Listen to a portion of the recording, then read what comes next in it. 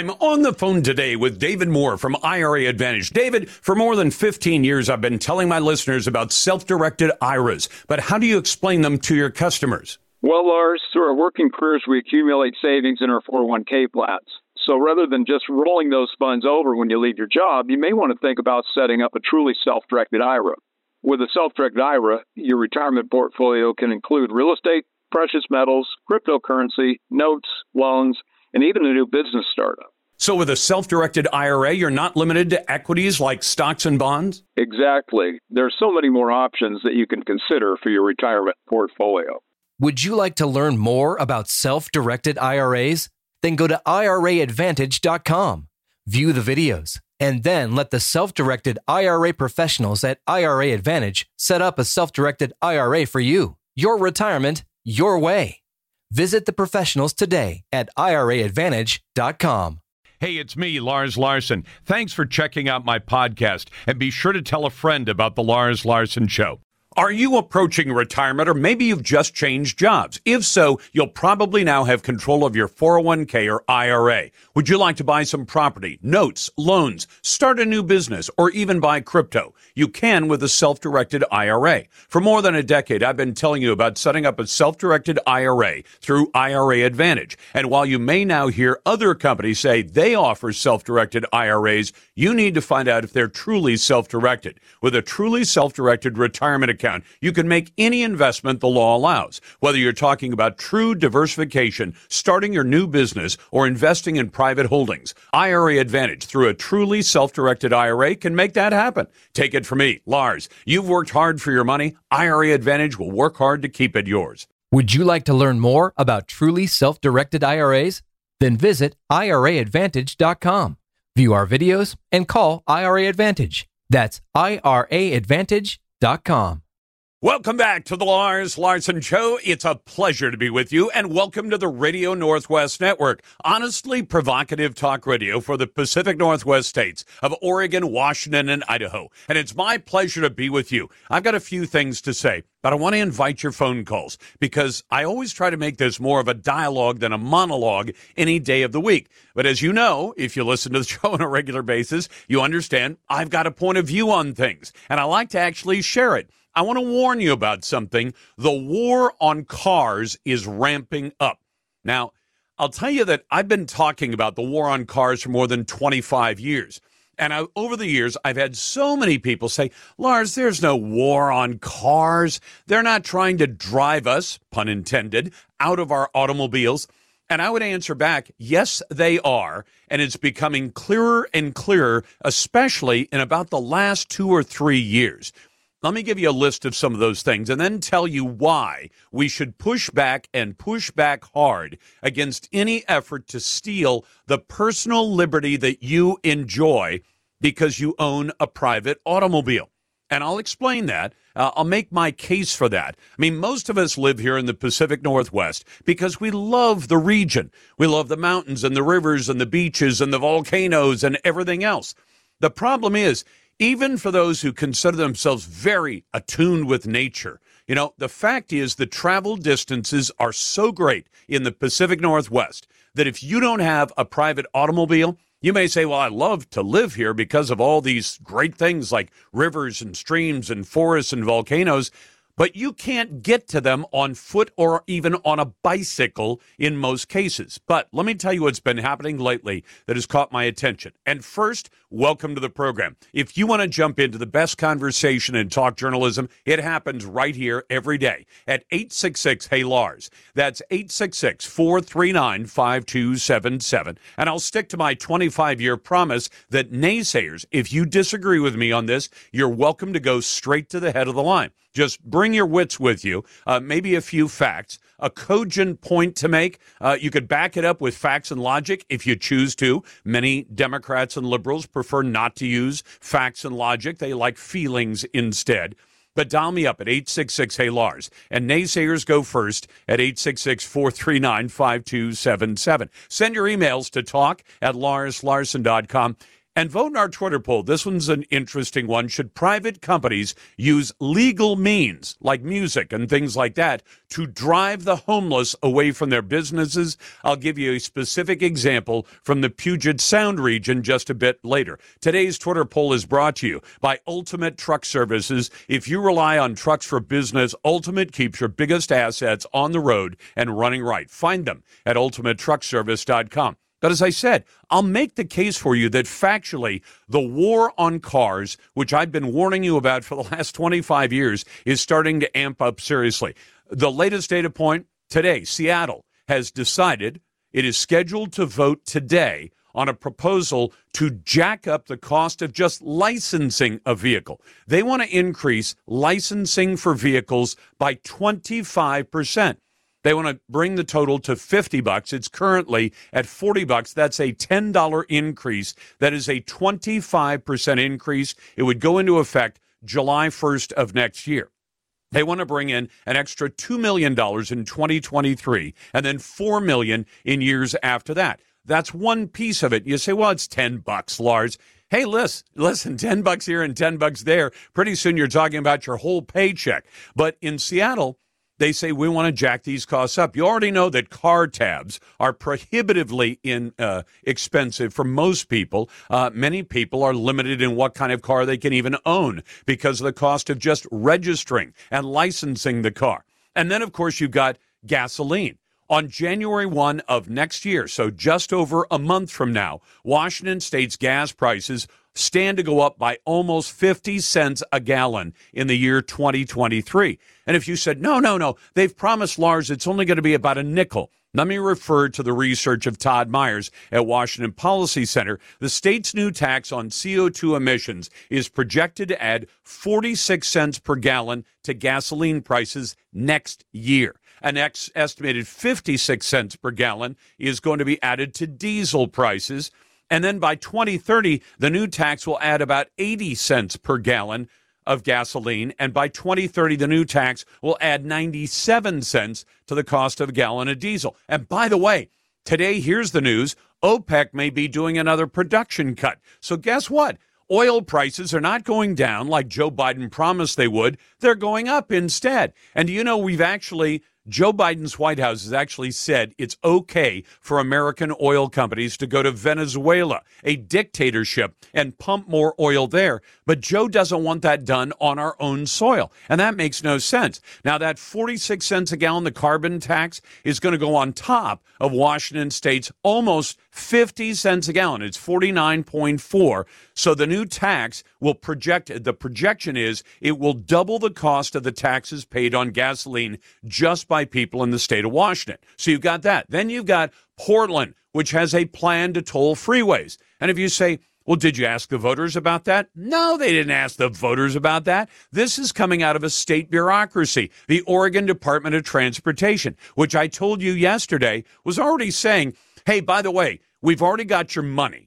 You've already paid your taxes to us, but we're not going to have enough snowplow drivers this fall and winter. So just expect that you won't be able to go across many of the highways and the passes because we don't have enough snowplow drivers. You've already paid us your money, but we're not going to deliver the service. Well, now ODOT and Portland plan to toll the freeways. And if you say they can't toll interstate freeways, oh, yes, they can. All they need is a sign-off from the Biden administration, which is about as anti-car as any of them.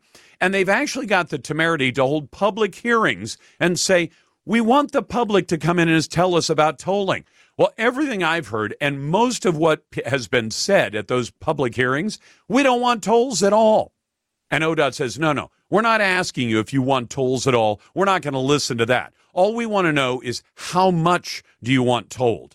And people who say, well, hold on a second, you're having a public hearing, but you don't want to hear if the public says they don't want tolling on the freeways at all. You only want to hear how much and when and who should have to pay the most and whether or not there should be rebates for poor people and all that. That's why you're holding a public hearing, because you really don't want to hear from the public because the public has said no very, very loudly. In any case, it's a Tuesday. It's a pleasure to be with you. I'm glad to take your calls at 866-HEY-LARS. That's 866-439-5277. You can send emails to talk@LarsLarson.com. Vote my Twitter poll. You'll find that at Lars Larson Show. And coming up in a moment, the Northwest nonsense. And I might just go full-on anarchist for you. I know, anarchist, it's crazy, but I'm going to make the case that if nobody else is following the rules, then maybe some of us who've been following the rules our whole lives should say, if they're not going to follow the rules, then I don't have to follow the rules either. Glad to have you with me on the Radio Northwest Network. You're listening to The Lars Larson Show. That makes a lot of sense, a lot of nonsense. Right, you're bloody well right. You know you got a right to say. This is the Northwest Nonsense. How much longer do we have to sit for this nonsense? That great moment every day where Lars brings you the cold, hard facts without any liberal wokeness from the Daily Dead, fish wrapper, or mainstream media bias. You know, it strikes me lately that if our so-called leaders don't have to follow the rules or even listen to citizens, then why should we do any differently? I realize that's a pretty anarchist idea from a guy who's been a by-the-book guy most of my life. But just a few examples. Joe Biden has no authority whatsoever to spend $500 billion paying off deadbeat college loans, but he's doing it anyway. He has no legal authority. In fact, he has an oath that he took to faithfully execute the laws of the United States, and yet he's allowed 5 million illegal aliens to invade our country now in less than 2 years. Oregon's Department of Transportation got an earful of testimony against tolling freeways, but ODOT plans to roll right ahead with its tax on travel. Somebody just wrote to me and said, Lars, the road less traveled, that must be the one with tolls on it. And he's absolutely right. Multnomah County plans a ban on flavored tobacco, the same kind of ban that was already shot down by the courts in another county, Washington County. But Multnomah County says, well, we can do it because we don't have to pay attention to the rules. Homeless camps all over the Northwest, they violate every single rule in the code book, but they're still allowed effectively. In fact, in some cases, they're even sanctioned by cities and counties, especially Portland and Seattle. And then Portland City Hall plans a vote this week to spend $27 million of your dollars on a new code-violating camp that will clear squatters off the streets at the low cost of just $36,000 each per year. And no, I'm not exaggerating. Lots of folks testified no to that plan. The city plans to do it anyway. Next week, the new Oregon gun buying ban goes into effect a week from this Thursday.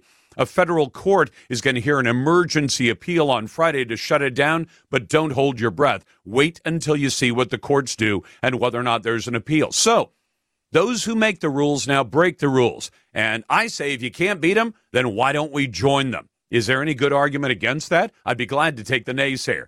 On Measure 114, I got this update. There are currently, as we're standing here today, more than 28,000 people sitting in the backlog of background checks that are being done by citizens who'd like to exercise their Second Amendment rights and buy a gun. No matter what Joe Biden says, that there's no practical benefit to any semi-automatic firearm. Oregon State Police apparently caught up a little bit on Sunday, but then again, a week ago Sunday, they also caught up a bit because many of the gun stores are closed on Sundays. Today, I'm told, is going to be a busy day. The news should be talking about if there is no injunction from the federal court on Friday, Oregonians will be prohibited from buying any firearm after December the 8th, and that Measure 114 passed by 25,000 votes. But it passed in... With me on the phone today is David Moore with Equity Advantage. David, for more than 15 years, I've been telling my listeners about 1031 exchanges, but how do you explain it to customers? Well, Lars, 1031 exchanges are over 100 years old at this point. They allow people to exchange out of one property into another, keeping their equity intact. For example, let's say you own an apartment building and you'd like a larger one. You can sell the property, pay the tax, or you can do an exchange, deferring all capital gains tax. Is it complicated? It can be complicated, but the exchange can be as simple as selling one property and buying another using the professionals at Equity Advantage. Would you like to learn more about 1031 exchanges? Then go to 1031exchange.com. View the videos, and then let the 1031 exchange professionals at Equity Advantage show you how it can work for you. You've worked hard for your money. Let Equity Advantage work hard to keep it yours. Visit 1031exchange.com. Multnomah County by 169,000 votes. In other words, if you took Multnomah County out of the picture, Measure 114 would have lost by more than 100,000 votes. And then this note in our question of the day from Jim in Washington. Jim says, Lars, Pete Buttigieg is supposed to be our Secretary of Transportation, but he is inexplicably missing in action during the ongoing negotiations regarding a proposed nationwide rail workers' strike. A national rail strike would have serious economic and national security implications for the U.S. This is not the first time the little guy has pulled a disappearing act. You might recall that last year he disappeared for over 2 months during the transportation supply chain crisis involving movement of shipping containers from U.S. ports. It was later learned he was at home taking care of a baby. And this is the guy many Democrats consider to be future presidential material. Best regards, signed Jim in Mill Creek, Washington. And now today's Daily Grill. Insane. Are you completely insane? Ridiculous. They get more and more ridiculous. Flat out dumb. You're even dumber than I thought. Who deserves today's Lars Grill of the Day? Maybe they're just really, really stupid. The way has been paved by Trademark Paving. Just pave it. Serving Southwest Washington. Well, I'm going to give today's Daily Grill to the mental hospital known as Western State Hospital. That's Washington State's mental hospital. And I'll give full and lavish credit to my friend Ari Hoffman, my fellow talker at KVI, our affiliate station in Seattle. Writing in the Post Millennial, he points out, repeat offender hired by Washington State accused now of stealing from mental patients in his care. This guy by the name of Mark James, who apparently had problems on both the north and the south side of the Columbia River, he began working for Western State Hospital, Washington State's largest mental hospital, about 5 years ago in 2017. And get this, he was hired 13 days after he was booked into the Pierce County Jail on a fugitive warrant from Oregon, 6 days after he was booked into an Oregon jail on 2 charges of dealing heroin and other drug-related offenses. Sounds like a perfect state employee to me. A notorious Washington State psychiatric hospital knowingly hired a prolific offender who now stands accused of stealing over $5,000 from 13 mental patients that he was counseling at Western State Hospital. Well, you hire a crook, you're probably going to have a crook who's on your payroll. And today's best email, but you can always send more to talk@LarsLarson.com. Brought to you by the MEI Group, one of the largest heavy civil construction companies in the Pacific Northwest, currently hiring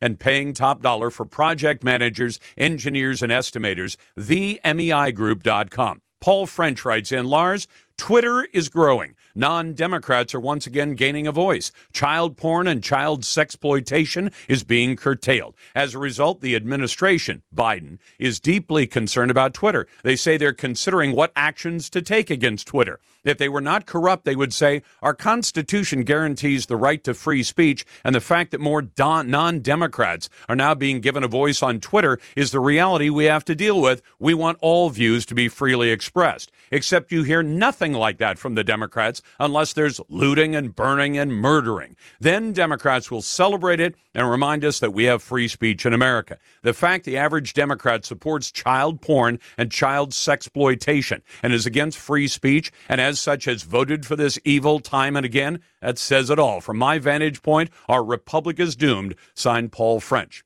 To your calls now. Let's start with Dan. Hey, Dan, thanks for listening on the Radio Northwest Network. What's on your mind? Really appreciate your show. Well, first thing, if we're going to ban electric vehicles, right?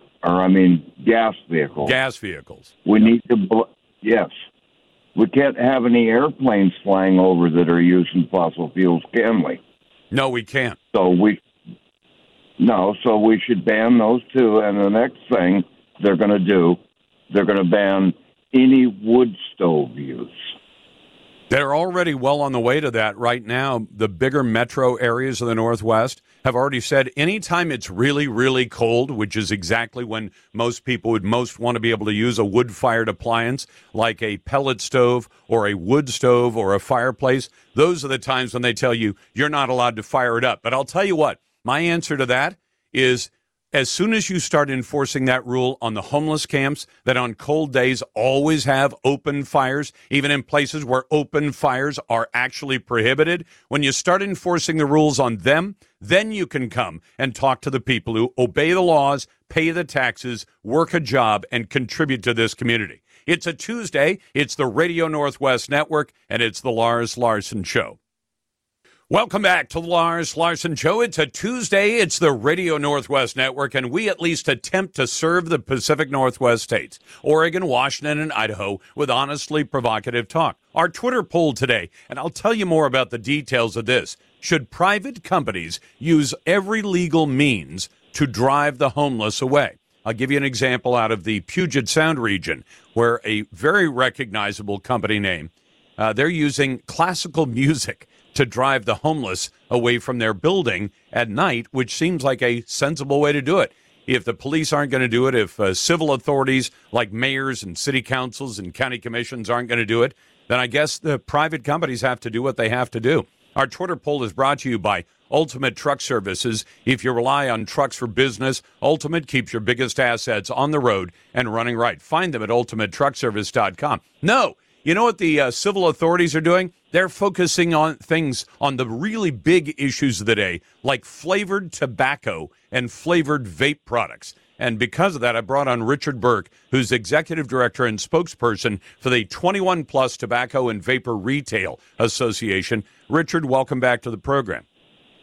Lars, it's always great to talk to you. You know, when I was in high school, you have to understand I'm pro-life, but when I was on the debate team in high school, I had to debate a pro-choice position. And I was in a debate round where the judges were nuns. And oh, my goodness. You know, that was over. That debate was over before it even began. And I haven't felt that way since until I testified last night in front of the Multnomah County Board of Commissioners. They are hell-bent on passing this ban, and I can't think of anything that would be more destructive to public health that they can do or more damaging to their limited ability already to protect us through law enforcement mechanisms. It was terrible. You know, I have to agree with you. And Richard, like you, I was a debater in high school, and you had to, every other round when you were competing, you had to take the opposite side. You had to take the affirmative side or the negative side. It made you have to see both sides of an argument. But when you show up in front of a body like this, let's go through the nuts and bolts of this first. What is the basic idea? Because I've asked the people who are behind these bans to come on and say, explain to me, you know, what do you want to do? And none of them wants to do it. But so you explain for them, what is the thing they're hoping to accomplish by banning flavored tobacco, including menthol tobacco, which is primarily about 85% used by black Americans. So I guess you could even accuse the Multnomah County Commission of doing something that deliberately discriminates against people of color. But what are they hoping to accomplish by doing this? Well, you know, the stated agenda is they want to keep tobacco products and vaping products out of the hands of kids. That's the stated position. And the logic is simply that, well, these things are bad, so let's ban them, and then they'll be gone, and we won't have to worry about them anymore. Then I think the unstated agenda is that they really want to eliminate these products for everyone, adults and children. They're just going after the kids first because, you know, it's harder to argue that point.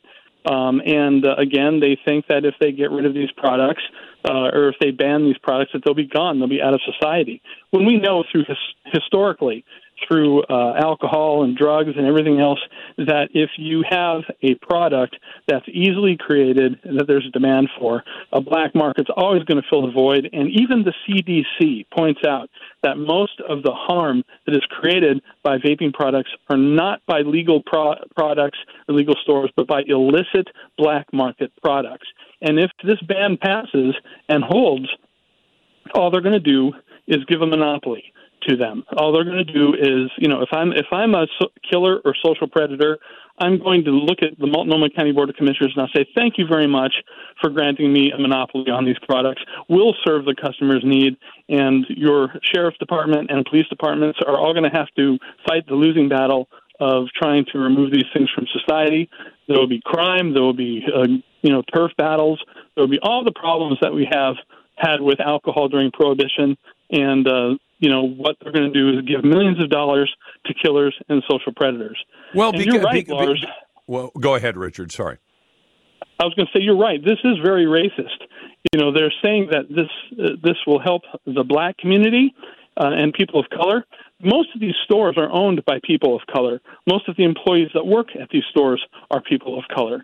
And, they're not banning regular cigarettes that white people smoke. They're banning menthol cigarettes.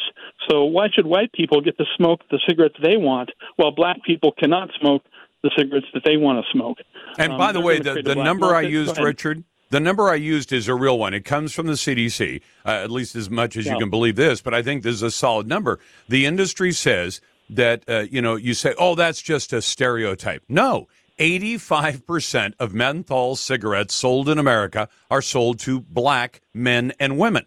And you say it's not just a stereotype, it's actually who buys the product. So when you ban that specific, and that's one of the products that would be banned, then you're banning it from a specific racial group, and you're doing that. Yep, that's right. They are discriminating against black people, and they are throwing people of color out of jobs, and it's just terrible. They're I'm not saying that these things are good for you, and I'm not saying that we should encourage more people to smoke and vape, but these things are the vapes are a lot less dangerous than cigarettes, and the products that you can get on a regulated legal market are less dangerous than the ones that you get on the black market. And these people are just going to give... Go ahead. By the way, about dangerous products, we have a dangerous product.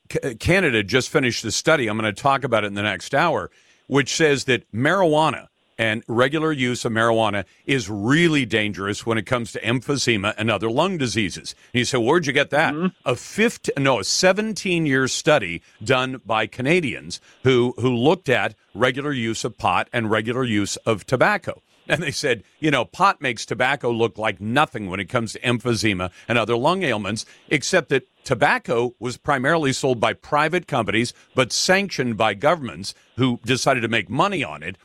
Pot is either grown on your own or it's grown with the official sanction and sign-off of state governments, and they're, the pro-pot crowd would like to have the federal government as well. But I'll get with me on the phone today is David Moore with Equity Advantage. David, for more than 15 years, I've been telling my listeners about 1031 exchanges, but how do you explain it to customers? Well, Lars, 1031 exchanges are over 100 years old at this point. They allow people to exchange out of one property into another, keeping their equity intact. For example, let's say you own an apartment building and you'd like a larger one. You can sell the property, pay the tax, or you can do an exchange deferring all capital gains tax.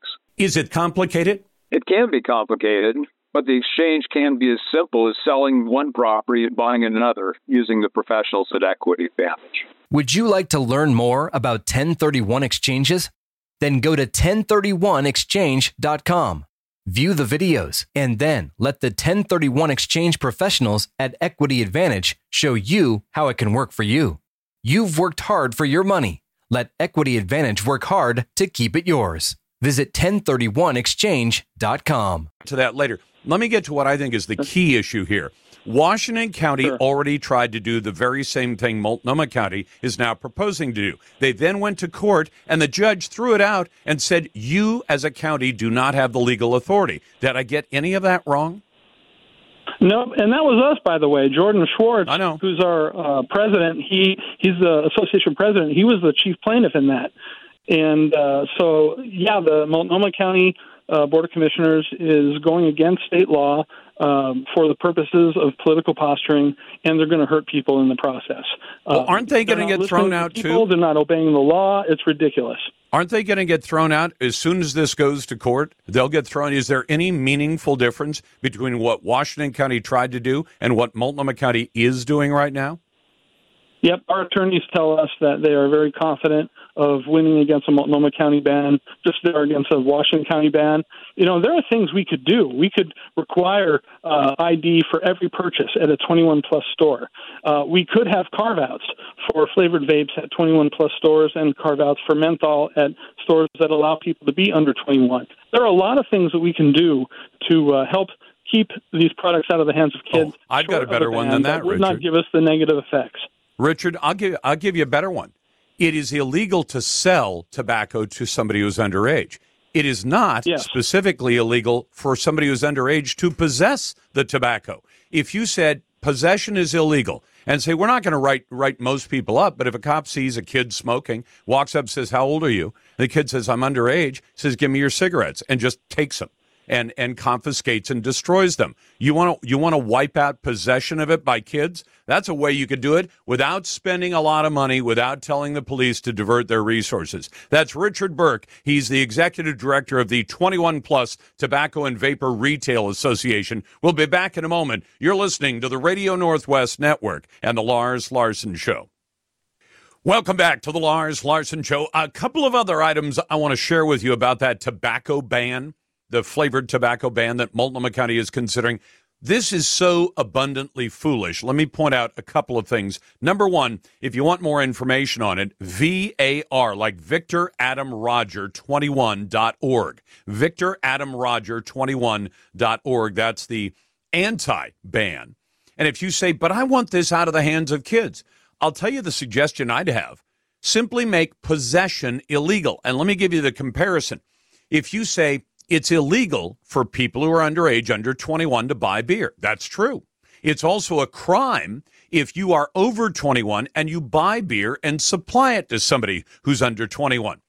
And then if the police find somebody who has possession of alcoholic beverages and they are not of age, possession is illegal. Now, am I suggesting that the police divert a massive amount of resources or time to possession of tobacco or possession of vaping? No, not at all. What I'm suggesting is this.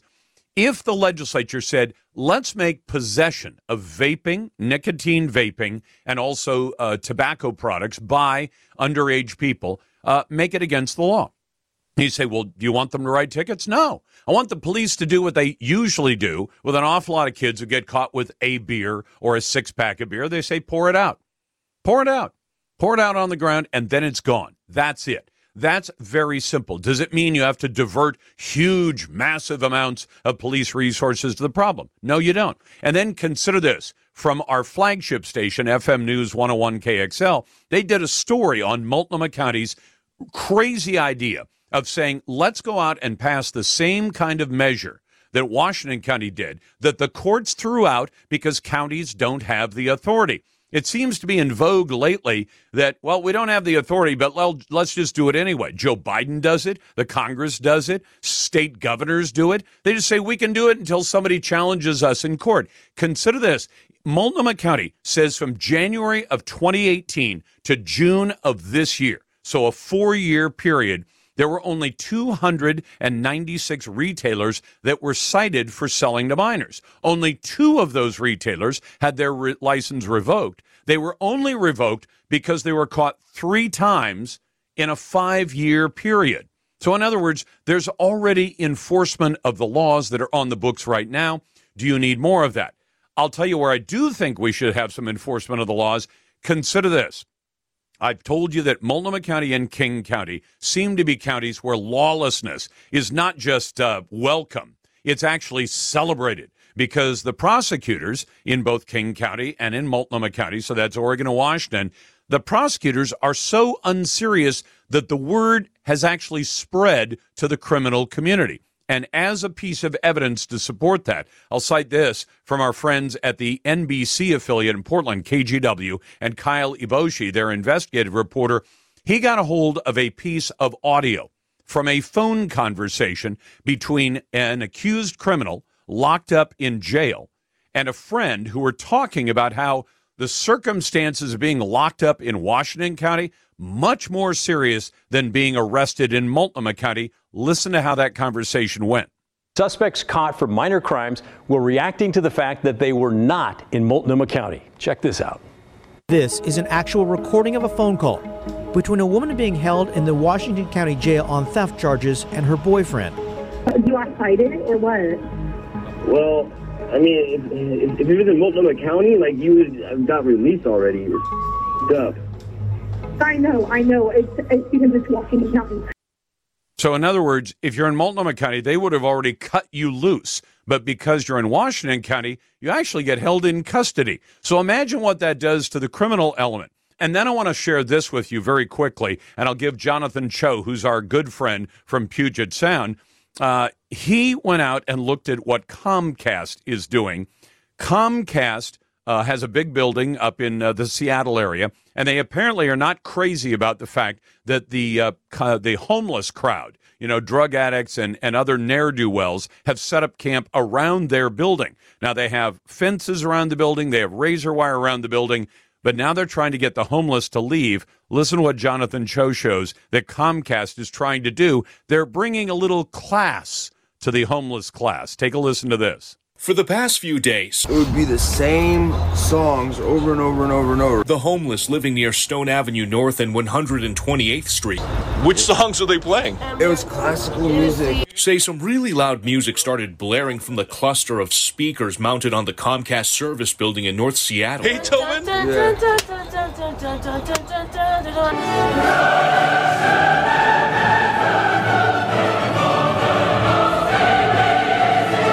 Dana says a really annoying medley of classical music. How do you sleep with that loud music? I go elsewhere. Was driving everyone nuts at all hours of the day. Music that will affect your psyche. The campers believe the cable giant is targeting them for living on the street. Oh, yeah.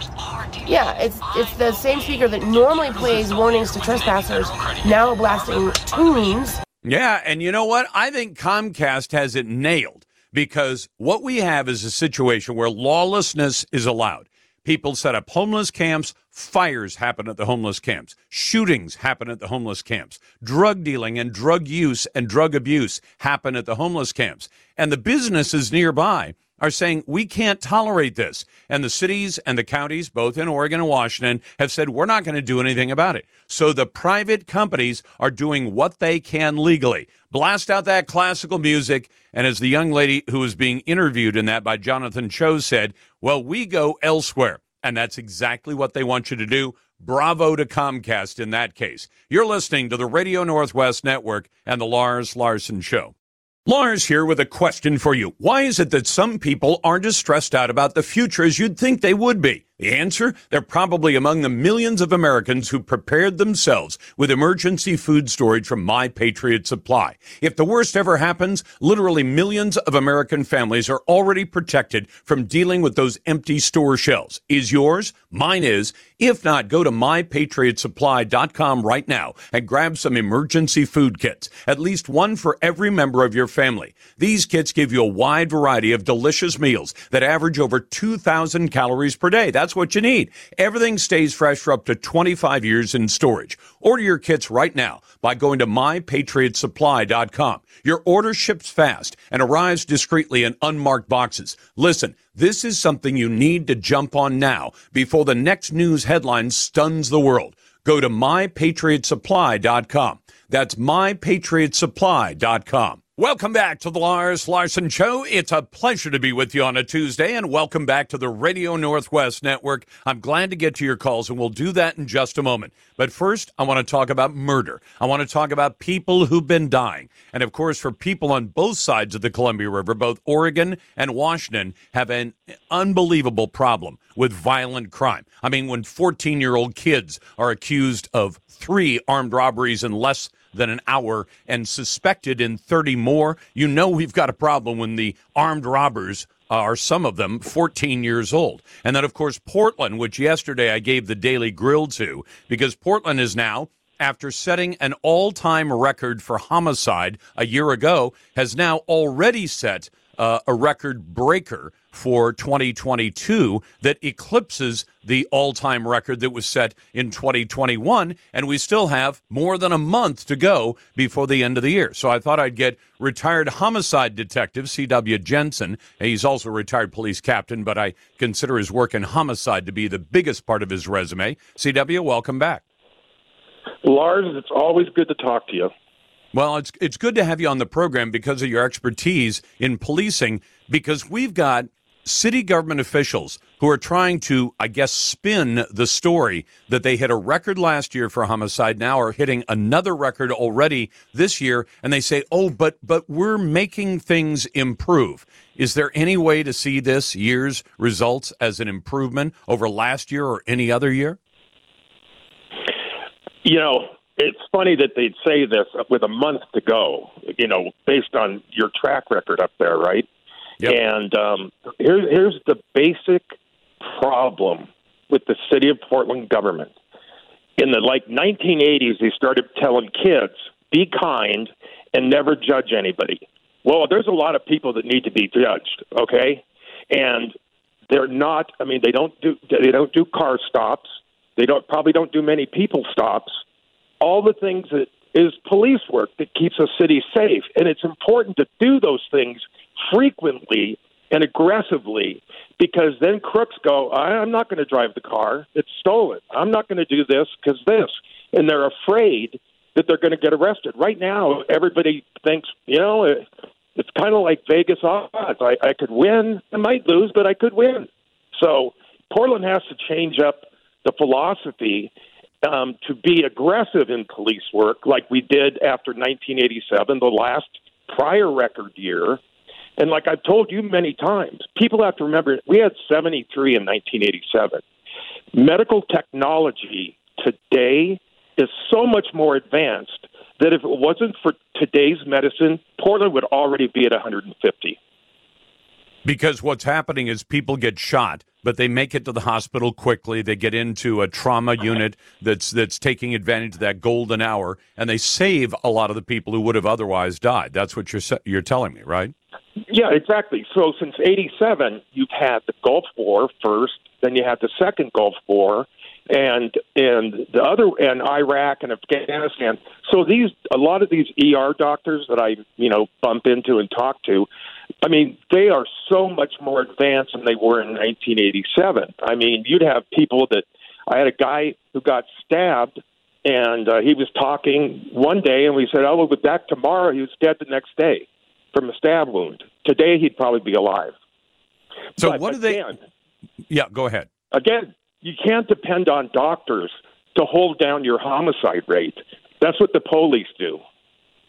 Yeah, and they have to do it, but their attitude toward crime, I mean, it's almost as though you and I have talked over the years about the broken windows theory. And it sounds weird when you say, well, if you go out and take care of the small stuff, you do, as you said, the traffic stops, and you say we're going to enforce the laws, and there are going to be consequences, whether it's a homicide or a rape at the top end of the scale or the lesser stuff, ordinary thefts and burglaries and strong-arm robberies. We're going to take care of all of that. When you start dealing with the small stuff, as Rudy Giuliani did in New York City, all of a sudden the big stuff tends to diminish fairly quickly. Well, this is as though both Portland and Seattle are experimenting with the let's break some windows theory, where if we let people get away with a whole bunch of stuff from the top of the scale to the bottom of the scale, what do you suppose is going to happen? And I think the outcome is kind of predictable, isn't it? Oh, absolutely. If you compare, let's say, from 40 years ago in 1982 when I was on the street, I mean, everybody knew if you're driving like a jerk, or you're doing this or doing that, the cops are going to stop you. And, I mean, down to as simple as, the Portsmouth Club up Portsmouth and Lombard. We had a hell of a problem there with fights and stuff like that. So within a couple months, everybody was afraid to go in there if they were a minor. Everybody was afraid to get in the fight because they knew the cops were going to come. As simple as that. And now we've got to the point where thefts are not prosecuted, probably assaults to some degree, and so it just creates a feeling among people that like to do crime that they can do the crime. And I don't know what the homicide clearance rate is right now, and again, I don't really blame the detectives as much, because if you're getting one a month, that's a lot of work. And then so if you get another one when you're halfway through the first one, you see how it goes. Everything just gets screwed up. And if you take people from other details like sex crimes, then those cases aren't being solved. So homicide is, gets the headline in the newspaper, but there are people that have been sexually abused in the last couple of years that really got no help. Well, for example, more than a year ago in Seattle, a young lady who wrote a memo inside the police department in Seattle saying, look, we've got so few detectives for sex crimes, we're simply not going to investigate unless it involves a child. So if you're an adult female rape victim, you're not going to have people assigned to your case. And you say, what do you mean? You're just going to let the person go? Yeah, in effect, that's the message they're communicating. And the crooks are getting it. I just played for the show a piece of audio that the NBC affiliate got of a criminal lamenting the fact that his girlfriend had been locked up for a crime in Washington County. He said, if you're in Multnomah County, you'd already be out. They just let people go for that kind of stuff. So lest anybody think that the police or the criminals are not aware of this stuff, they're very aware of it. So where do you think we're going to end up the year that we've gone this far and we've already hit the record for last year? Yeah, I've been going with the Vegas over under at 100.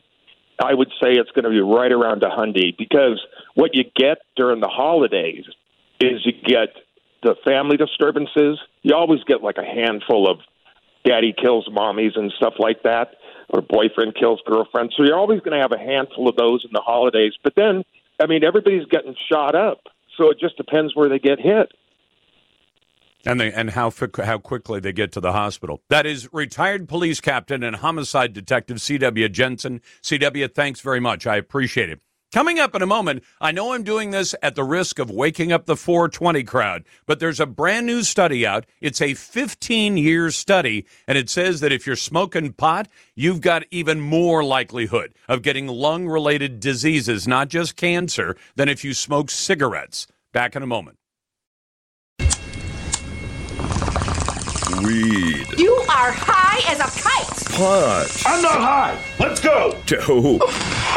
Cannabis. Hit me. Reefer. Mostly Maui Wowie, man. Also known as marijuana. That weed is really good. Welcome to the Marijuana Minute. I'm hungry. We should cook up some sausages. On the Lars Larson Show. Well, I'm going to take more than a minute. Posters, dude? Because I want you to consider this. There's a brand new study out about pot. And if you listen to the show, you know my bias. I don't like pot. Have I tried it? Yes. A long, long time ago in high school once, in college once. Bored thoroughly.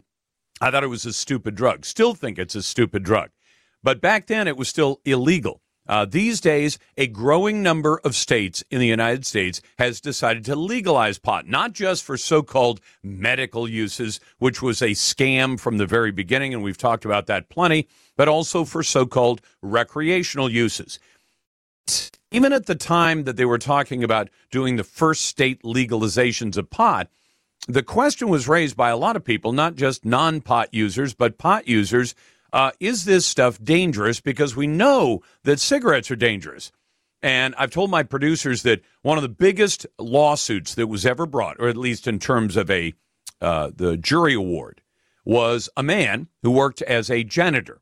And he started smoking about the same time, just about a year before the U.S. Surgeon General in the early 1960s came out with an official report that said we have associated cigarette smoking with an increased risk of cancer. So there's your warning. It's dangerous.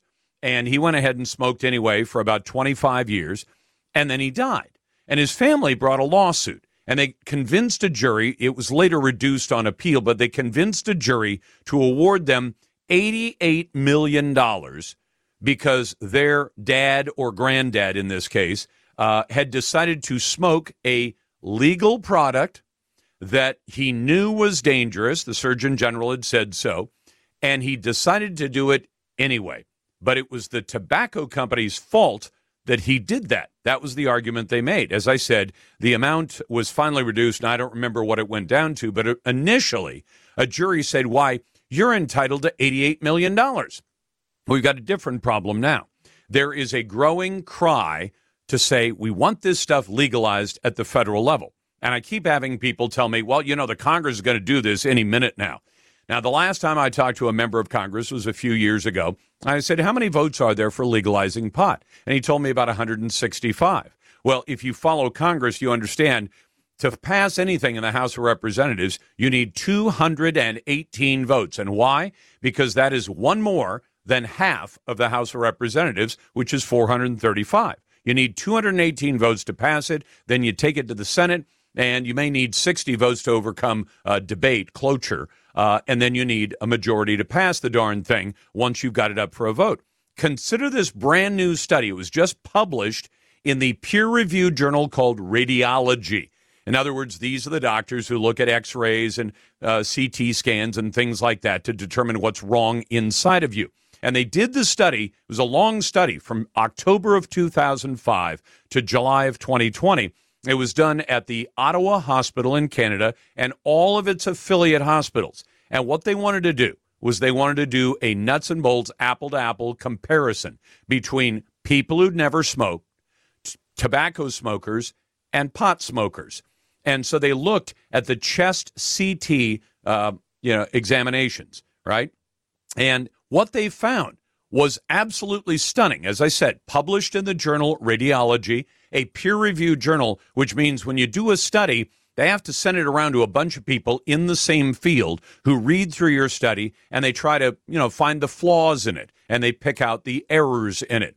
As the Epoch Times reports, the research looked at CT exams October of 2005 to July of 2020, a 15-year study.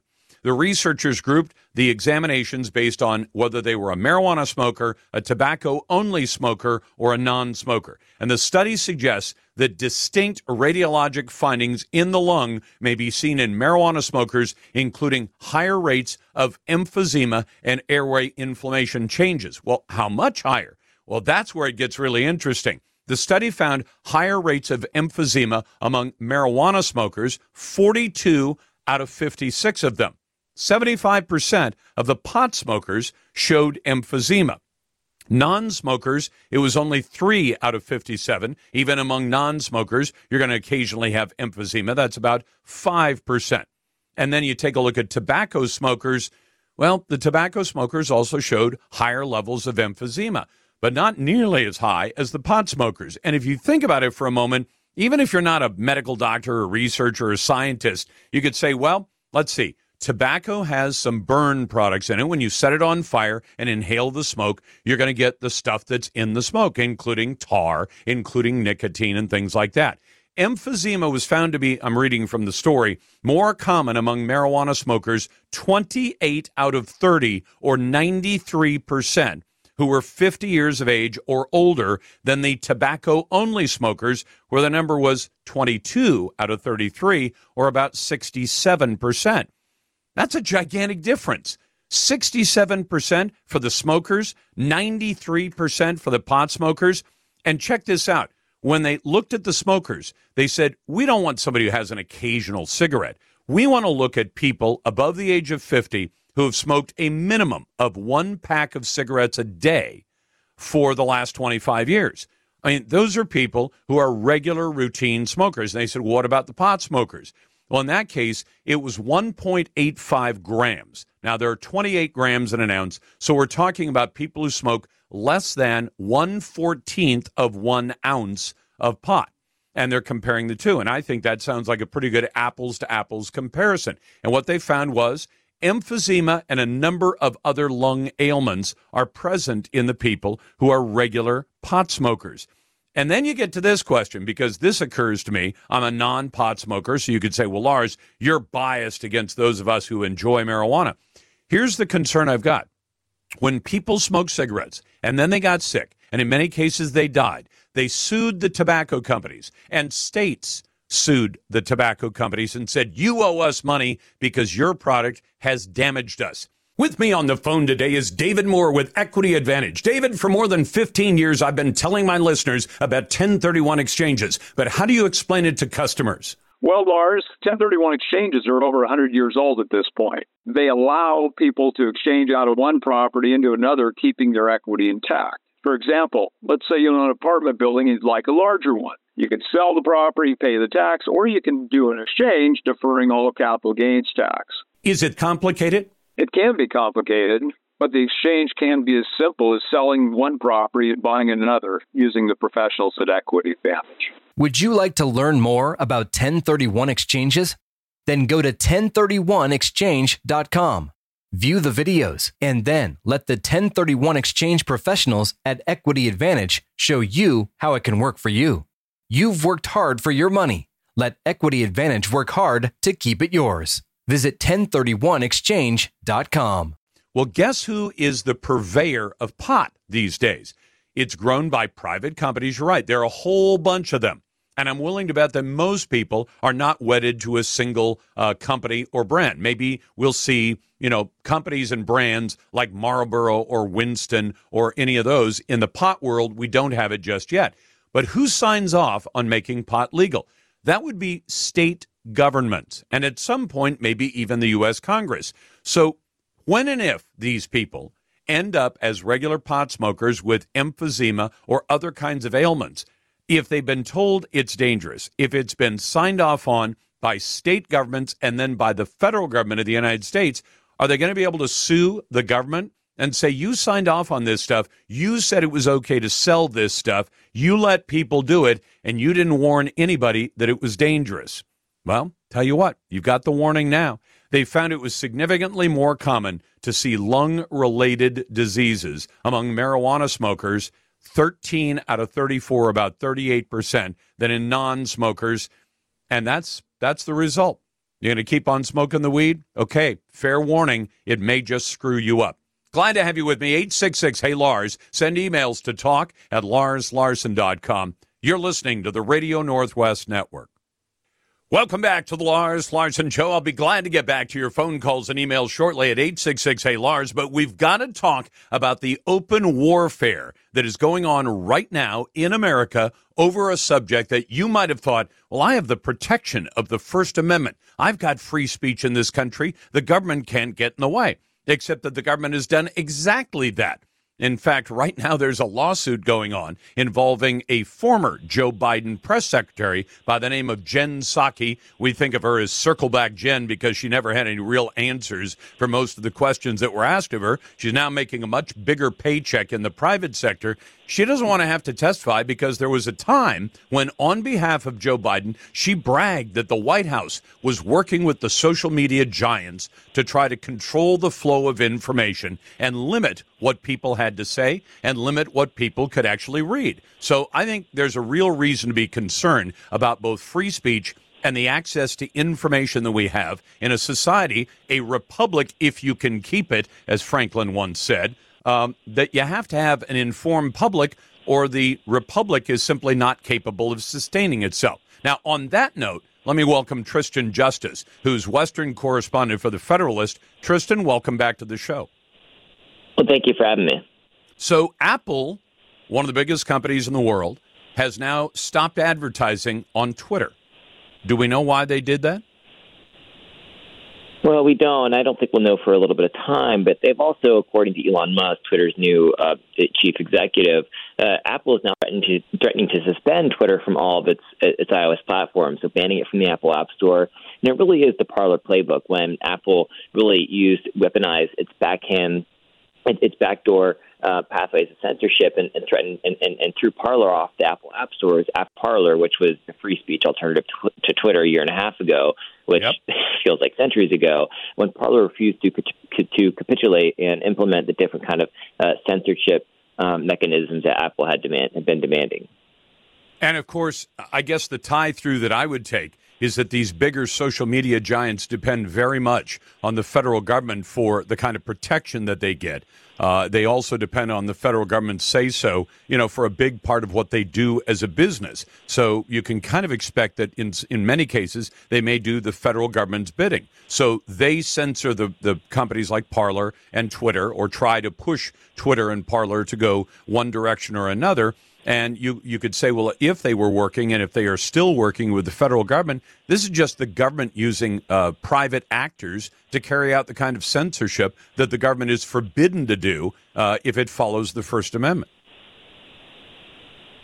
Well, we've also seen the government really push different items of censorship to protect a certain agenda. We saw that come through. I think the Hunter Biden laptop is becoming kind of the central focus, the central case study in all of this, where the FBI placed pressure on Facebook, which willingly did the FBI's bidding and suppressed the Hunter Biden laptop story for an entire week. And you had Mark Zuckerberg, the CEO of Meta, which is the parent company of Facebook, go on the Joe Rogan podcast and really admit this year that, yeah, Facebook willingly did the FBI's bidding and suppressed the Hunter Biden laptop story weeks before a presidential election, contrary to any evidence that what was coming out of the Hunter Biden laptop was, in fact, a Russian disinformation operation. And, of course, I don't think Zuckerberg went on voluntarily and gave that testimony. Just on good whim, that came after two major groundbreaking whistleblower reports from both Senator Chuck Grassley and Ron John's offices, outlining FBI malfeasance related to that story. And so we've seen how government can collude with big tech actors and even pressure big tech actors to, like you said, do their own bidding. Well, and does that mean that when Apple, which has a lot of horsepower, they've got a huge market capitalization, they've got a huge bank account, they're not in debt at all, or not unless they choose to be, they've got lots and lots of cash, when they say we're just going to stop advertising unless Twitter comes into line, then they're still doing this kind of activity, and it poses the risk that where the new owner of Twitter, Musk, says, I want to have free speech on there, and he starts allowing actors, meaning people who want to say things that they were forbidden to say on Twitter, says, I'm going to let them back in and let free speech, that free speech is essential. And I think it is essential that when Apple says, well, we can't let that happen, and they take action against Twitter, knowing that Twitter is advertiser supported, like an awful lot of social media is advertiser supported, Apple may have the horsepower to go out and once again do the government's bidding. Tell another player that they don't own, but that they can influence through their advertising practices. You're going to have to toe the line, the same line that we've been towing for the U.S. government. Should citizens be worried about that, Tristan? Well, the backlash against Elon Musk trying to create an actual open forum where free dialogue can happen has actually been just as telling as the censorship has been over the last 4 or 5 years. You have these massive tech giants now recoiling at the idea that Twitter can become a space for this free marketplace of ideas as 21st century digital public square. And so, it raises a whole host of questions as about how these other companies have conducted themselves when they don't have such an open hand in censorship. And Apple doesn't have, Apple is not as big a search engine as Google. Apple isn't as big a platform hoster as Twitter and Facebook, where people will post and engage in these discussions. But what Apple can do is they can manipulate who gets access to their app store and who doesn't, and who gets access to be on their iOS devices and who doesn't. And that is still a massive amount of power. So Apple has Apple still has this kind of backdoor avenue of censorship. And so I think Elon Musk was right on Monday to raise questions about how Apple has conducted itself and still been an engine of left-wing censorship, since that's how Silicon Valley tech giants have all continued to operate over the last half decade.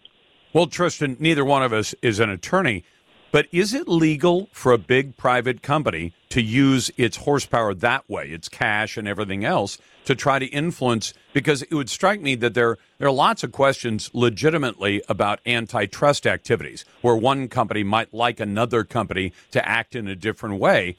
Is it legal under the antitrust laws for Apple to go out and do this to Twitter?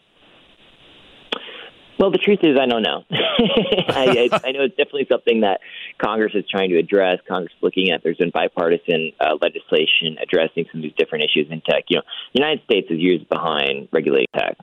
For years, there was kind of a hands-off approach as Silicon Valley continued to grow and actually bring us out of 2008 recession. So the U.S. has kind of been behind on, there's always these growing pains, these massive new industries. We saw that with the railroad industry. We saw that in industry, we saw these captains of industry come out 100 years ago, and we eventually came to regulate them and learn how to deal with some of the different externalities, both good and bad, that come with different industries that come out of development.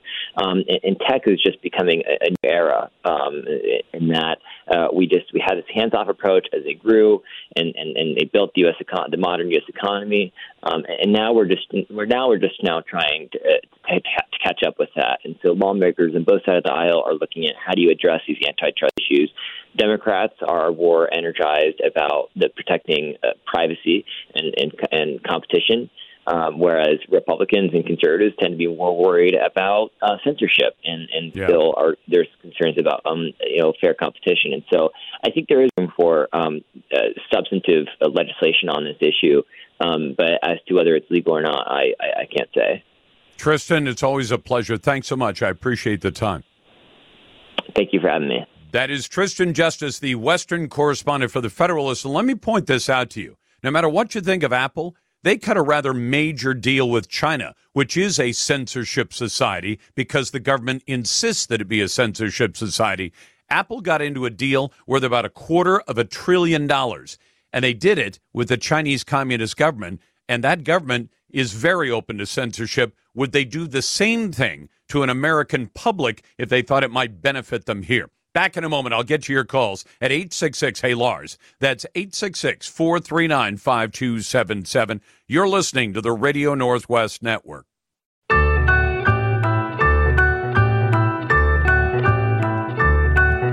Oh, here comes the Santa's Claus, here comes the Santa's Claus, he's the next big thing.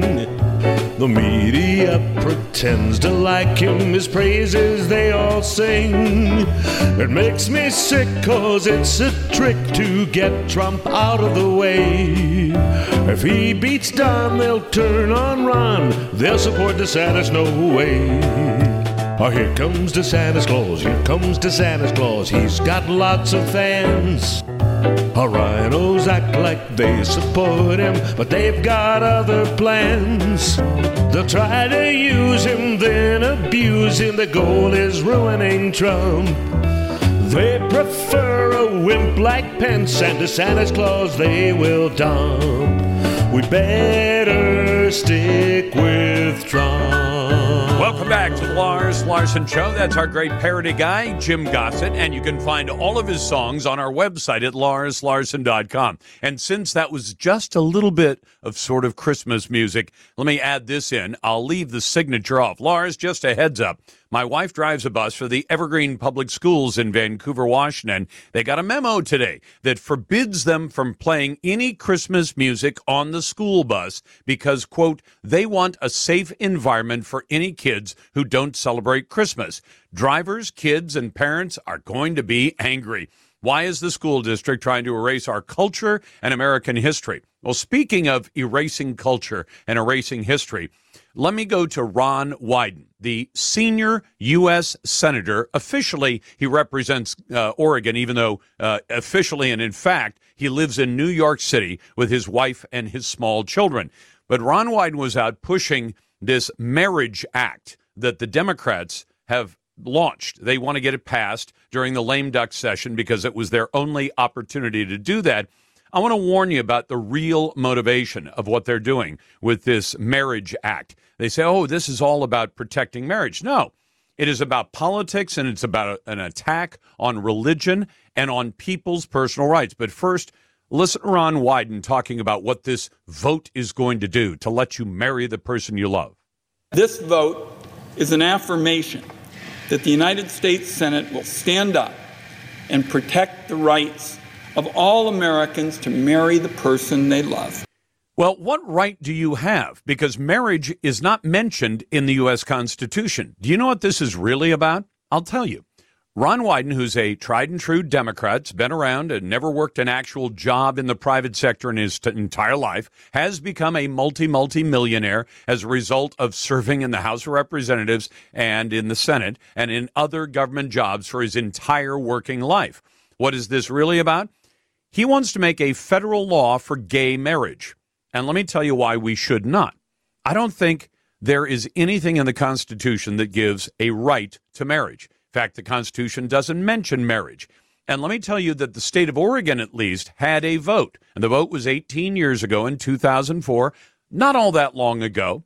And citizens were asked, do you want to legalize gay marriage, or do you want to define marriage as a man and a woman?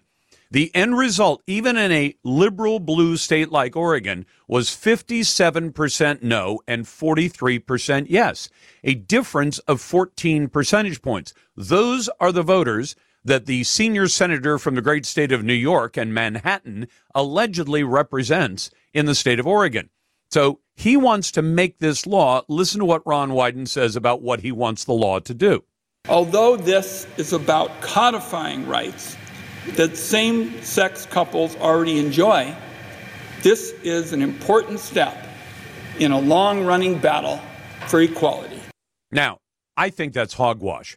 What this is about is a law that will allow people to attack, and you've seen the attacks yourself. You saw the attack on Masterpiece Cake Shop in Denver. You saw the attack on the young lady who runs the flower shop in the Tri-Cities of the Pacific Northwest. You saw the attacks on bakeries who are told you must make a cake for a lesbian wedding, even if that offends your personal, closely held religious beliefs. You must do it because the law says you must do it. Now, that is the government telling people how they may speak. I understand that the First Amendment, for the most part, is a prohibition on the government prohibiting speech. But the other court decisions that have come over the decades have also said not only can the government not stop you from speaking unless you're doing something that is threatening or causes public alarm or a riot, you can't incite to riot, but other than that, free speech in this country is allowed. What is also disallowed is for the government to tell citizens, you must say this or you must say that. That's the essence of all of those cases. The photographers, the cake shops, the flower shops, and the rest. They're being told that under the law, the government says you must take your personal religious beliefs and set them aside. And we will tell you how you're allowed to speak. And if you think I'm exaggerating, the Sweet Cakes bakery shop involved exactly that. The people who ran that store were told not only are we going to fine you tens of thousands of dollars for refusing to make a cake for a wedding, which at the time was not even a legal wedding under state law, but we're also going to tell you that if anybody else walks in and asks you about making a cake for a gay wedding, depending on what you tell them, we may have to fine you again and again and again.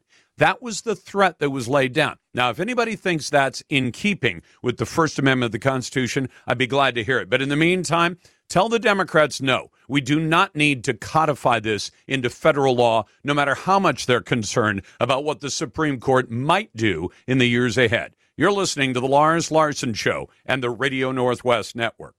Oregon Utility Notification Center wants to remind you that whether you're planting a tree, building a fence, or just making improvements around your farm or home, click or call before you start your work to get the area marked. Then dig safely and avoid contact with buried utilities. You owe it to yourself and your loved ones. Know what's below. Call before you dig. For more information, visit us online at digsafelyoregon.com. Welcome back to the Lars Larson Show. I know that a lot of politicians would like to tell you a lie, and they'd like to say, well, no, of course we have not legalized hard drugs here in the Pacific Northwest. I call that a lie because I think we have effectively legalized hard drugs in the Northwest. Now, you say, what's the difference between effectively doing it and actually doing it? Well, there's about a gnat's eyelash difference between fully legalizing hard drugs like heroin and cocaine and methamphetamine and fentanyl and everything else, and what they've actually done, because they can say, well, officially they're still illegal, although you really couldn't tell that they're illegal based on how Oregon and Washington are acting right now.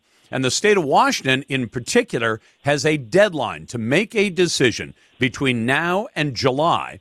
The state must decide, do we make drug possession a crime at all in the state? And I thought we'd ask Senator John Brown about that. Senator, it's good to have you back on the program.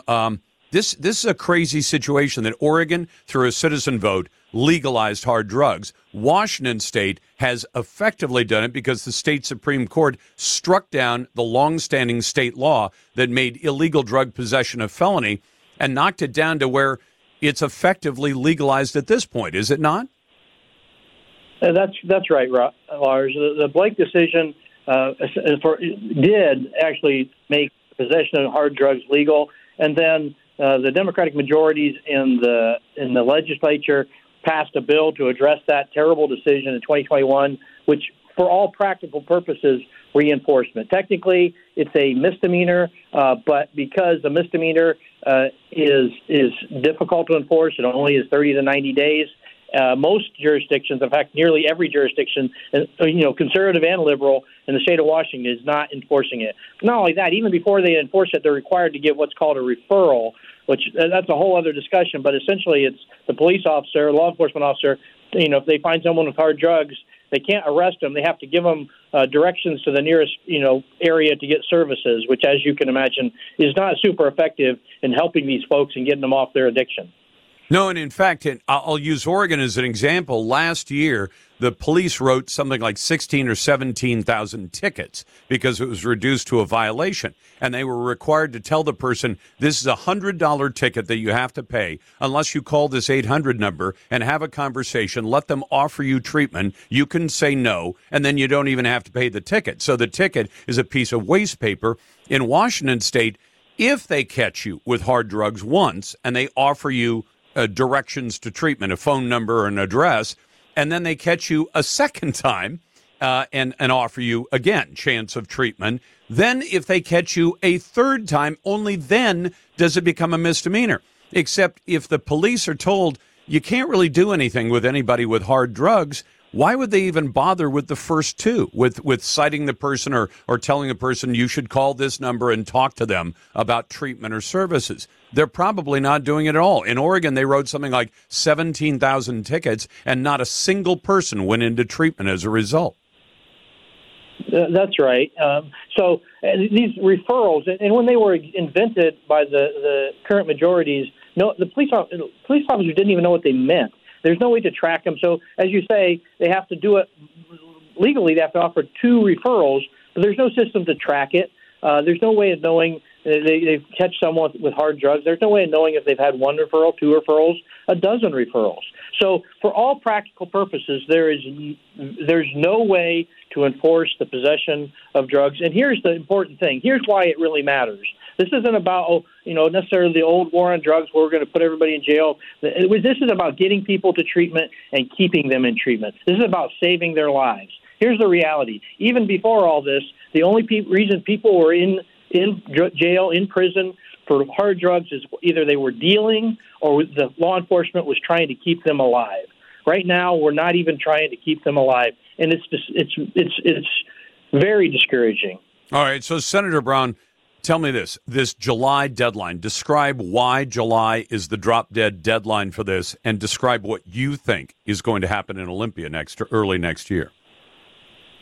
Well, the way the bill was written in 2021, it basically said if nothing is done before this July deadline, we go back to the Blake decision, which did, in fact, make the possession of hard drugs completely legal. So the folks who want to do that, they know if they just hold their breath long enough, they're going to get what they want because the law already goes their way if nothing is done. Now, I think we're building momentum here. There's folks, I think some folks on the other side of the aisle that understand this has been a disaster. This is not good for the state of Washington. Right now, if you're under 50 in the state of Washington, you're more likely to die from a drug overdose than any other cause.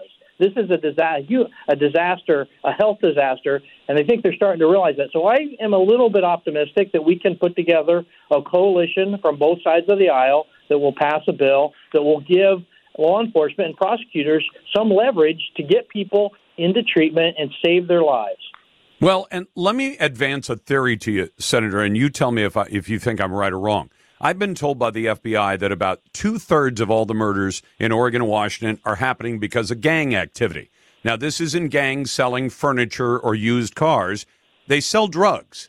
So a lot of the disputes that leave neighborhoods littered with shell casings and, people getting shot, in this way are getting shot by people who are in the illegal drug business. So it's not just a threat that somebody overdoses from fentanyl or their kid takes heroin and dies of an overdose. It also means that even if you have no connection to it at all, if your neighborhood gets shot up and you happen to catch one of the rounds that gets thrown around by these gangbangers, it's because of drugs. I mean, the end result is because of the drugs that are at the center of all this. Would you agree? I do agree, and it's whether it's violent crime, as you describe, or property crime. A whole bunch of the crime surge we've seen in the last 2 years is being driven by drug activity, whether it's gang-related or folks trying to support their addiction through different forms of property crime. It's all driving up the crime across our state, and I think across the Northwest. All right, so what do we do about it? I mean, do you have the votes? And if the Democrats are going to vote no against it, what are they going to tell the public about why they're voting down some kind of serious treatment of hard drugs? So I know we have 20 votes on our side of the aisle to do something about this. As I said earlier, I'm optimistic we're going to find votes on the other side, but it's no sure thing yet. So we have to keep pressure on that, make sure folks understand it. With me on the phone today is David Moore with Equity Advantage. David, for more than 15 years, I've been telling my listeners about 1031 exchanges, but how do you explain it to customers? Well, Lars, 1031 exchanges are over 100 years old at this point. They allow people to exchange out of one property into another, keeping their equity intact. For example, let's say you own an apartment building and you'd like a larger one. You can sell the property, pay the tax, or you can do an exchange, deferring all the capital gains tax. Is it complicated? It can be complicated, but the exchange can be as simple as selling one property and buying another using the professionals at Equity Advantage. Would you like to learn more about 1031 exchanges? Then go to 1031exchange.com. View the videos, and then let the 1031 exchange professionals at Equity Advantage show you how it can work for you. You've worked hard for your money. Let Equity Advantage work hard to keep it yours. Visit 1031exchange.com. They sit idle on this. If they don't do something that puts things back in balance, that allows law enforcement and prosecutors to go after these issues and hold people accountable, get them into treatment. If they don't do that, we're going to have more deaths because of overdose. We're going to have more crime, whether it's violent or nonviolent crime, because of drug activity, and they're going to bear the responsibility for that. Yeah. Which I don't know. I would love to get a Democrat on the show, Senator Brown, and ask them about this. Unfortunately, there aren't any Democrats out there who've got a backbone, willing to actually take some tough questions and say, are you going to solve this problem? Senator John Brown from Washington State's legislature will be back in a moment. You're listening to the Radio Northwest Network. Welcome back to the Lars Larson Show. It's a pleasure to be with you, and I'm glad to get to your phone calls and emails in just a moment at 866-HEY-LARS. That's 866-439-5277. Now, it's been a while since we've talked to Natalie Winters. She's a journalist, but she has broken a rather major story that I suspect you are not going to hear about in mainstream media. We don't have her today, but we'd hope to get her in the days ahead. The banking platform that was set up specifically for illegal aliens, and apparently Joe Biden and his son were both involved because of that. ePlata, which is a digital banking platform partnered with the Mexican government to enable migrants, as they call them, illegal aliens, to send and receive remittances. They apparently have deep financial and personal ties to Hunter Biden. The fintech startup describes itself as a multi-balance, multi-currency digital wallet and payment ecosystem. It was founded by one of Hunter Biden's longtime business partners, Jeff Cooper. But Hunter Biden, now there are brand new documents out, unearthed by Natalie Winters, that reveal the president's son, had an 8.25% stake in ePlata through his company, that's Owasco LLC, which apparently Joe Biden is connected to as well. Emails obtained from Hunter Biden's hard drive prove that the president's son was profiting off ePlata, which, if you connect the dots, having an open border, put there by Joe Biden after he became president less than 2 years ago, has meant almost 5 million people have managed to cross the border illegally into the United States. And having a platform for transferring money to them, that could come in awfully handy. Also, in the criminal justice area, consider this, the report from the Daily Mail that in California, thousands of convicted pedophiles. So I'm not talking about cases that you've never heard of. I'm talking about cases where people are formally accused in the judicial system of being involved in rape, sodomy, and sexual abuse of kids under the age of 14. Thousands of people. Daily Mail did an analysis of California's sex offenders database that shows that thousands of child molesters are being let out of prison after just a few months in custody. Months in custody. The Daily Mail's investigation shows 7,000 sex offenders were convicted of lewd and lascivious acts with a child under 14. They were released the same year that they were convicted.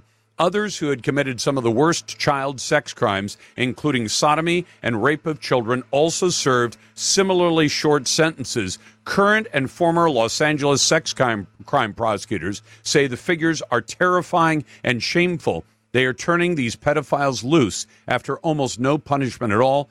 And you can imagine when the word gets around about that there's really no consequence for committing those crimes against children, you get more of it. To your calls now. Let's start with Kathy. Hey, Kathy, welcome to the Lars Larson Show. What's on your mind? Well, this marriage thing, I think they're confused because they're always sticking someone black, which I am, in the, first it was just the homosexuals. They compared blacks to homosexuals. Now they're having interracial marriage, again, which includes blacks. But when they do interracial marriage, I don't know if they've figured out that's between a man and a woman.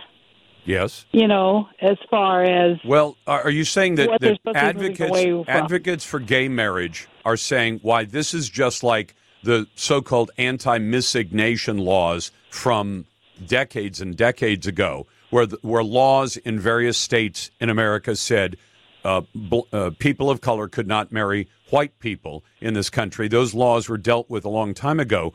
But, the gay community has said we want to latch our cause onto the civil rights cause of black Americans who said we want the freedom to marry anyone we want. But that was a marriage between a man and a woman, not a gay marriage. But it's still between a man and a woman.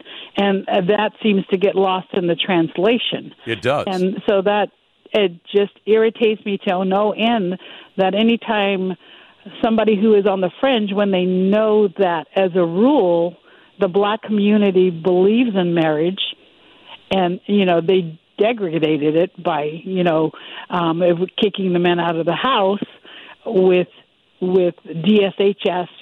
We don't have to do anything. We just get the man out of the house, and giving the idea that men aren't important in the family. And then we have all this mess, and since we started stirring the pot there, then we'll stir the pot somewhere else. And so it's just very irritating to me. It's irritating, I think, to all of us who believe in what marriage is. And when I heard Senator Ron Wyden, who's pushing this so-called marriage equality bill, which they, I guess, are planning to vote on as soon as they possibly can during the lame duck session of Congress, they want to get it past the Senate, get it past the House. And why? Because they're afraid that the U.S. Supreme Court will say about the gay marriage decision, the Obergefell decision, yeah, you're right. There's no mention of marriage in the U.S. Constitution, so there's no right to marriage of any kind. But here's the weirdest argument that Wyden makes, and I hear it all the time, why anybody should be able to marry anybody based on love. Well, Kathy, marriage has been in human history, I mean, not just in U.S. history, in human history has been an exclusively heterosexual thing for most of the last 6,000 years. And you can document that pretty easily. And you say, well, no, anybody should be able to get married to anybody. You say, hold on, how about cousins? Well, not cousins. Well, how about a 12-year-old girl? No, there's got to be an age limit. Well, can you marry more than one person? Can a wife have more than one husband? Can a husband have more than one wife? There are cultures on earth that have that. And you say, no. So the very same people who will tell you why anybody should be able to marry anybody, and it's all based on love, will in the next breath say, but there have to be age limits. There have to be limits. You have to get an official state license to get married, something that's always irritated me. I'm married to Tina. We have a license. Why? Because the government got involved in marriage about 150 years ago. That was the first time that the government was involved in marriage. And you know what's happened? The institution has been torn apart for the last 150 years because the government got involved. And I argued 25 years ago, I kept saying to conservatives, will you just please tell the government to get out of marriage altogether? And they said, no, the government has to be involved. I said, well, the government wasn't involved in marriage for the first 6,000 years. And they say, yeah, but you have to have the government. And I say, why? And they'll say, well, to test for disease. Now, that went away decades ago. They don't do that anymore. I don't know of a single state. They used to test people for venereal disease and things like that. They don't do that anymore. You say, well, why does the government have to be involved? Well, because of children. I said, you don't know single people in this country who have kids where there's a parenting plan where the state has gotten involved in deciding who's going to be the parent most of the time and who's not? That happens whether you're married or not. If you ask somebody for a good reason why the government should be involved in marriage, most people can't come up with a single good reason to have the government involved in marriage. And I can come up with a good reason to have them not involved in marriage. And that is that ever since the government stuck its nose into a human institution that has been present in every single human culture for around 6,000 years, if not longer, ever since the government got involved, they started tearing marriage apart and using it as a political football. I wish the government would get out of marriage altogether. You're listening to The Lars Larson Show and the Radio Northwest Network. Welcome back to the Lars Larson Show. It's a pleasure to be with you, and I'm glad to get to your phone calls and emails in just a bit. But first, I want to talk about what's going on in China. Over the weekend, over the Thanksgiving weekend, there were some big developments in China, and I kind of shorthanded them yesterday. I said the Chinese government has gone for a goal of what it calls zero COVID, which I don't think is achievable, not in the United States with a population of about 340 or 350 million people, certainly not in a country as big and as populated as China with 1.4 billion people in it. I don't think it's possible. But the Chinese government has done some crazy things, including literally welding the doors to apartment buildings to prevent people from leaving the building unless authorized, and telling people you're going to be stuck in your building or in your workplace if we lock a city down. Well, they did that. One of the buildings caught fire, a big high-rise, and at least 10 people died in that fire. And that tipped off a number of protests in about 20 different Chinese provinces, something I'd never seen before. So I thought we'd get Jake Werner on, who's a research fellow with the Quincy Institute for Responsible Statecraft. Jake, welcome back to the program. Thank you for having me. So these protests that are going on in China, do they have any likelihood that they're going to bring about any kind of significant change in the communist government when there are people in the streets shouting down with the Communist Party or out with the Communist Party and down with Xi Jinping? I think it's too early to tell at this point. The protests are quite widespread. They're taking place in major cities around the country. That is extremely, extremely unusual. Protests are actually fairly common in China, but they're generally very localized. So for people to be protesting on the same issue across the country, and in particular an issue that is a signature issue of the president, Xi Jinping, that is really unprecedented in recent decades. But they haven't yet sort of swept all of society up into them. And so there's no immediate threat to the government, but this is, a rapidly developing story. We have to wait and see what direction it goes, if they peter out or if they get bigger and bigger. Well, and Jake, I've seen reports out of China that say the Chinese government is taking this seriously. They've begun some pretty tough crackdowns to try to stop these protests. Am I right? In the context of a highly repressive government like China's, I would say the response thus far has been fairly cautious. So they've put a significant police presence wherever protests pop up, but they haven't gone around beating people or sort of like carting off all the protesters all at once. It's been a relatively limited response thus far. But again, depending on the course of the protests, I would expect significantly increased repression if the protests get significantly bigger. And you mentioned that these are going on in, I said 20 provinces. That was the count I had seen.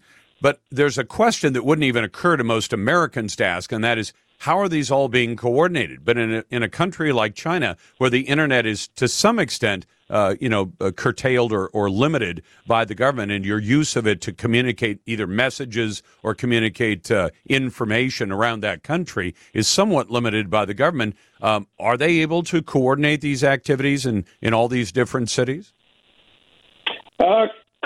Coordinated in the same sense that protests around the world have been coordinated in a very decentralized and sort of spontaneous way in recent decades. In the sense that people are able to communicate with each other over the internet. There are various ways of getting around the censors. It's difficult, but it's sort of a cat and mouse game, and the censors will always take a little bit to catch up. So people can spread information around and can all be inspired by what people are doing. For example, one protest technique is that people have been gathering, holding up blank sheets of paper to indicate the fact that they're not allowed to say anything in a repressive society like China. So people are sort of imitating, taking hold of the techniques and the signals that they're seeing elsewhere. But I think maybe more importantly is that just the sense of discontent is quite widespread. And so the coordinating mechanism at some level is just that they are all feeling frustration at the policies of the government. Yeah, and they've really been under a much more draconian measures over the last 2 years than even the United States has been, correct? Oh, yes. Oh, much more. It's hard to, as you said, people are being forcibly locked in their apartments. If you come into very brief contact with someone who is infectious, then you will be confined for 2 weeks. And this has affected millions and millions of people. So it was actually very effective and generated a lot of popular support at first. The problem is the Omicron variant of COVID is far, far more transmissible, and it has started to get out of control. So now it's affecting way, way more people than previously when infections were effectively kept under control, and it affected only a small number of people. And it's really affecting the economy as well. So this is hurting people's livelihoods in addition to keeping them confined in their homes, often for weeks on end. All right. Now, I'm talking to Jake Warner from the Quincy Institute. Is there a proper role for the U.S. government in the form of, I would go to Joe Biden first and say, should our president be saying something about these people demanding down with the Chinese Communist government and we want our freedom, we want to be able to speak? Should the U.S. president be saying something about this? I think the United States is kind of in an awkward position here. Biden has made democracy versus authoritarianism the framework for his foreign policy, but he's also pursued a number of measures that restrict Chinese economic growth, that threaten China militarily. And so the Chinese government turns to the Chinese people and says, if you're with the United States, then you're against China. And that has a lot of traction because there are a lot of people in China who think that has credence. So if Biden comes out and really full-throatedly supports the demand to overthrow Xi Jinping, which has been heard in a few of the protests, that runs the risk of discrediting the protesters in China amongst Chinese people and limiting the ability for them to expand. So it's an awkward position. So far, the White House has said that they support the principle of freedom of expression and freedom to gather and protest. They've said that they're doubtful that the zero COVID policy will be effective. I think that is probably, it's been a cautious response, but I think that's probably wise under the circumstances. You mentioned that it was somewhat effective, this, zero COVID, and we're going to lock cities down, and the very quick way in which they've done this to the point where some workers actually got trapped in their workplaces and were told you can't even go home during a lockdown, something we didn't even see here in any way that I saw in the United States during the last 2 years. But has China done much better in controlling an epidemic or a pandemic, by using these draconian measures? Because from the outside, it doesn't look like they're doing much better than anybody anywhere else in the world. They have done better overall. The death rate is minuscule compared to the death rate in other countries. Only about 6,000 people have died in China versus according to the official government numbers, right? Yeah, the official numbers I think are reliable, at least in scale. Right, it's not going to be like 1,000 times bigger. So there's no question that the death rate has been much lower. The infection rate has been much lower. The issue, however, is that with the more transmissible variants, this strategy is going to be increasingly difficult to maintain, and the Chinese government has not effectively vaccinated the population. So that leaves, in particular, a huge number of elderly people who are not vaccinated. It leaves them very vulnerable. It sounds like it. Jake, thank you very much. That's Jake Warner, a research fellow at the Quincy Institute. We'll be back in a moment. I'll get to your calls at 866-HEY-LARS. You're listening to The Lars Larson Show and the Radio Northwest Network. An Oath Keeper's conviction for seditious conspiracy up next. Welcome back to the Lars Larson Show. It's a pleasure to be with you, and this segment of the show is always brought to you by Valhalla Tea, a perfect gift for the holidays, helping veterans with every bag sold at valhallatea.com. And our Twitter poll question today, if you want to answer it, there are two places to find it, at Lars Larson Show on Twitter, and then, of course, on our website at larslarson.com. Should private companies use legal means, things like music, to drive the homeless away from their business locations? I played for you a piece of sound that came from our friend Jonathan Cho, who up in Puget Sound keeps an eye on things that the mainstream media isn't spending as much time on. He pointed out that Comcast, at one of its big locations, not one of the retail locations for the big cable giant, but no, one of its other buildings, they're actually playing very loud classical music outside from speakers. And the homeless people who set up their tent encampments around the building are saying, this makes it hard to sleep. We may have to go somewhere else.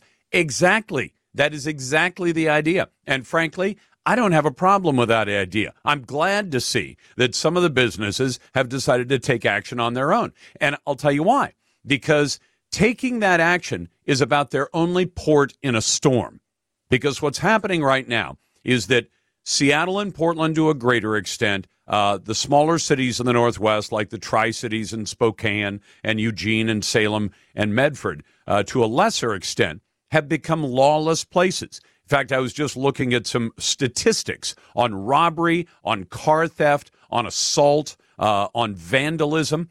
Those numbers have gone up hugely in just the last 2 years. So when private companies are literally being forced to close up shop, I told you about one of those cases yesterday, where they just close the doors and put a note on the door that says, we are moving our entire company. And in many cases, they're not just moving out of a city. They're moving out of the state. They're moving out of the region because cities in the Northwest in particular have become lawless places. So should private companies use whatever legal means they have, music might be one of them, private security might be one of them, to drive the homeless away, to do the things that the local governments have just steadfastly refused to do? In fact, if anything, between Portland and Multnomah County and Seattle and King County, they are shoveling out on the order of $500 million every year.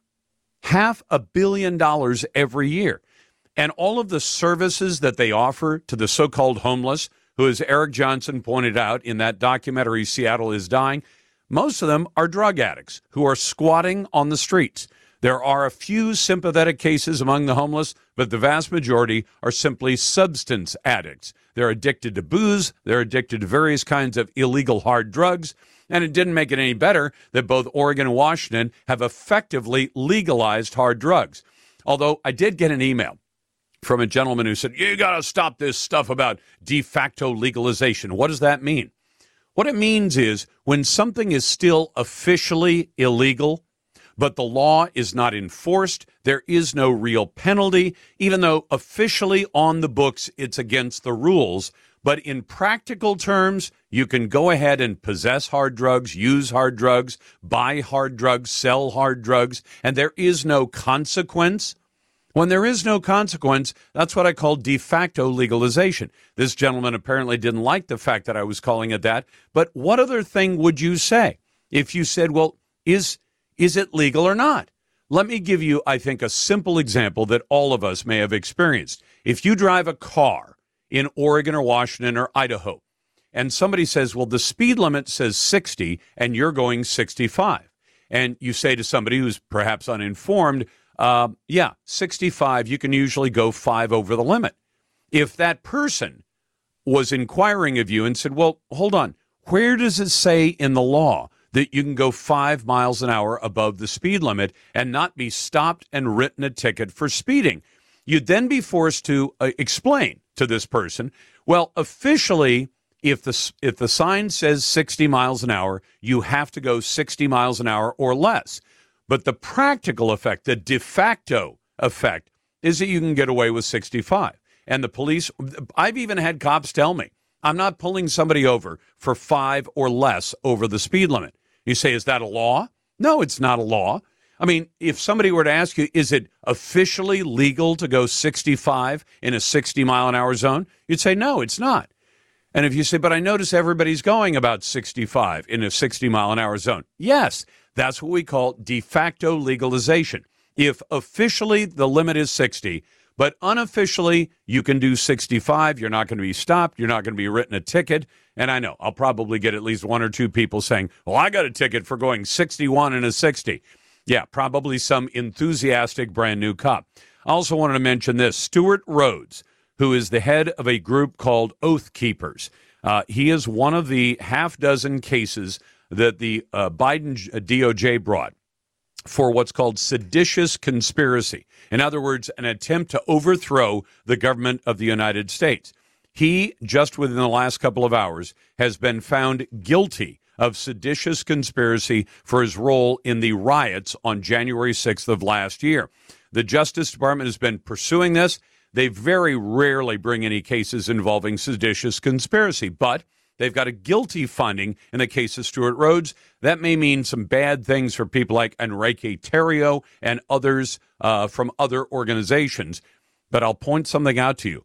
When the Biden DOJ brought charges against Stewart Rhodes and others, they didn't even mention Donald Trump as an unindicted conspirator because their whole theory of the crime is that Donald Trump was never involved in that conspiracy. And you've got the Lars Larson Show. With me on the phone today is David Moore with Equity Advantage. David, for more than 15 years, I've been telling my listeners about 1031 exchanges. But how do you explain it to customers? Well, Lars, 1031 exchanges are over 100 years old at this point. They allow people to exchange out of one property into another, keeping their equity intact. For example, let's say you own an apartment building and you'd like a larger one. You can sell the property, pay the tax, or you can do an exchange, deferring all capital gains tax.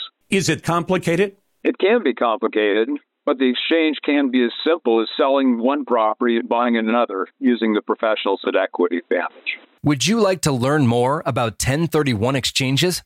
Then go to 1031exchange.com. View the videos, and then let the 1031 exchange professionals at Equity Advantage show you how it can work for you. You've worked hard for your money. Let Equity Advantage work hard to keep it yours. Visit 1031exchange.com.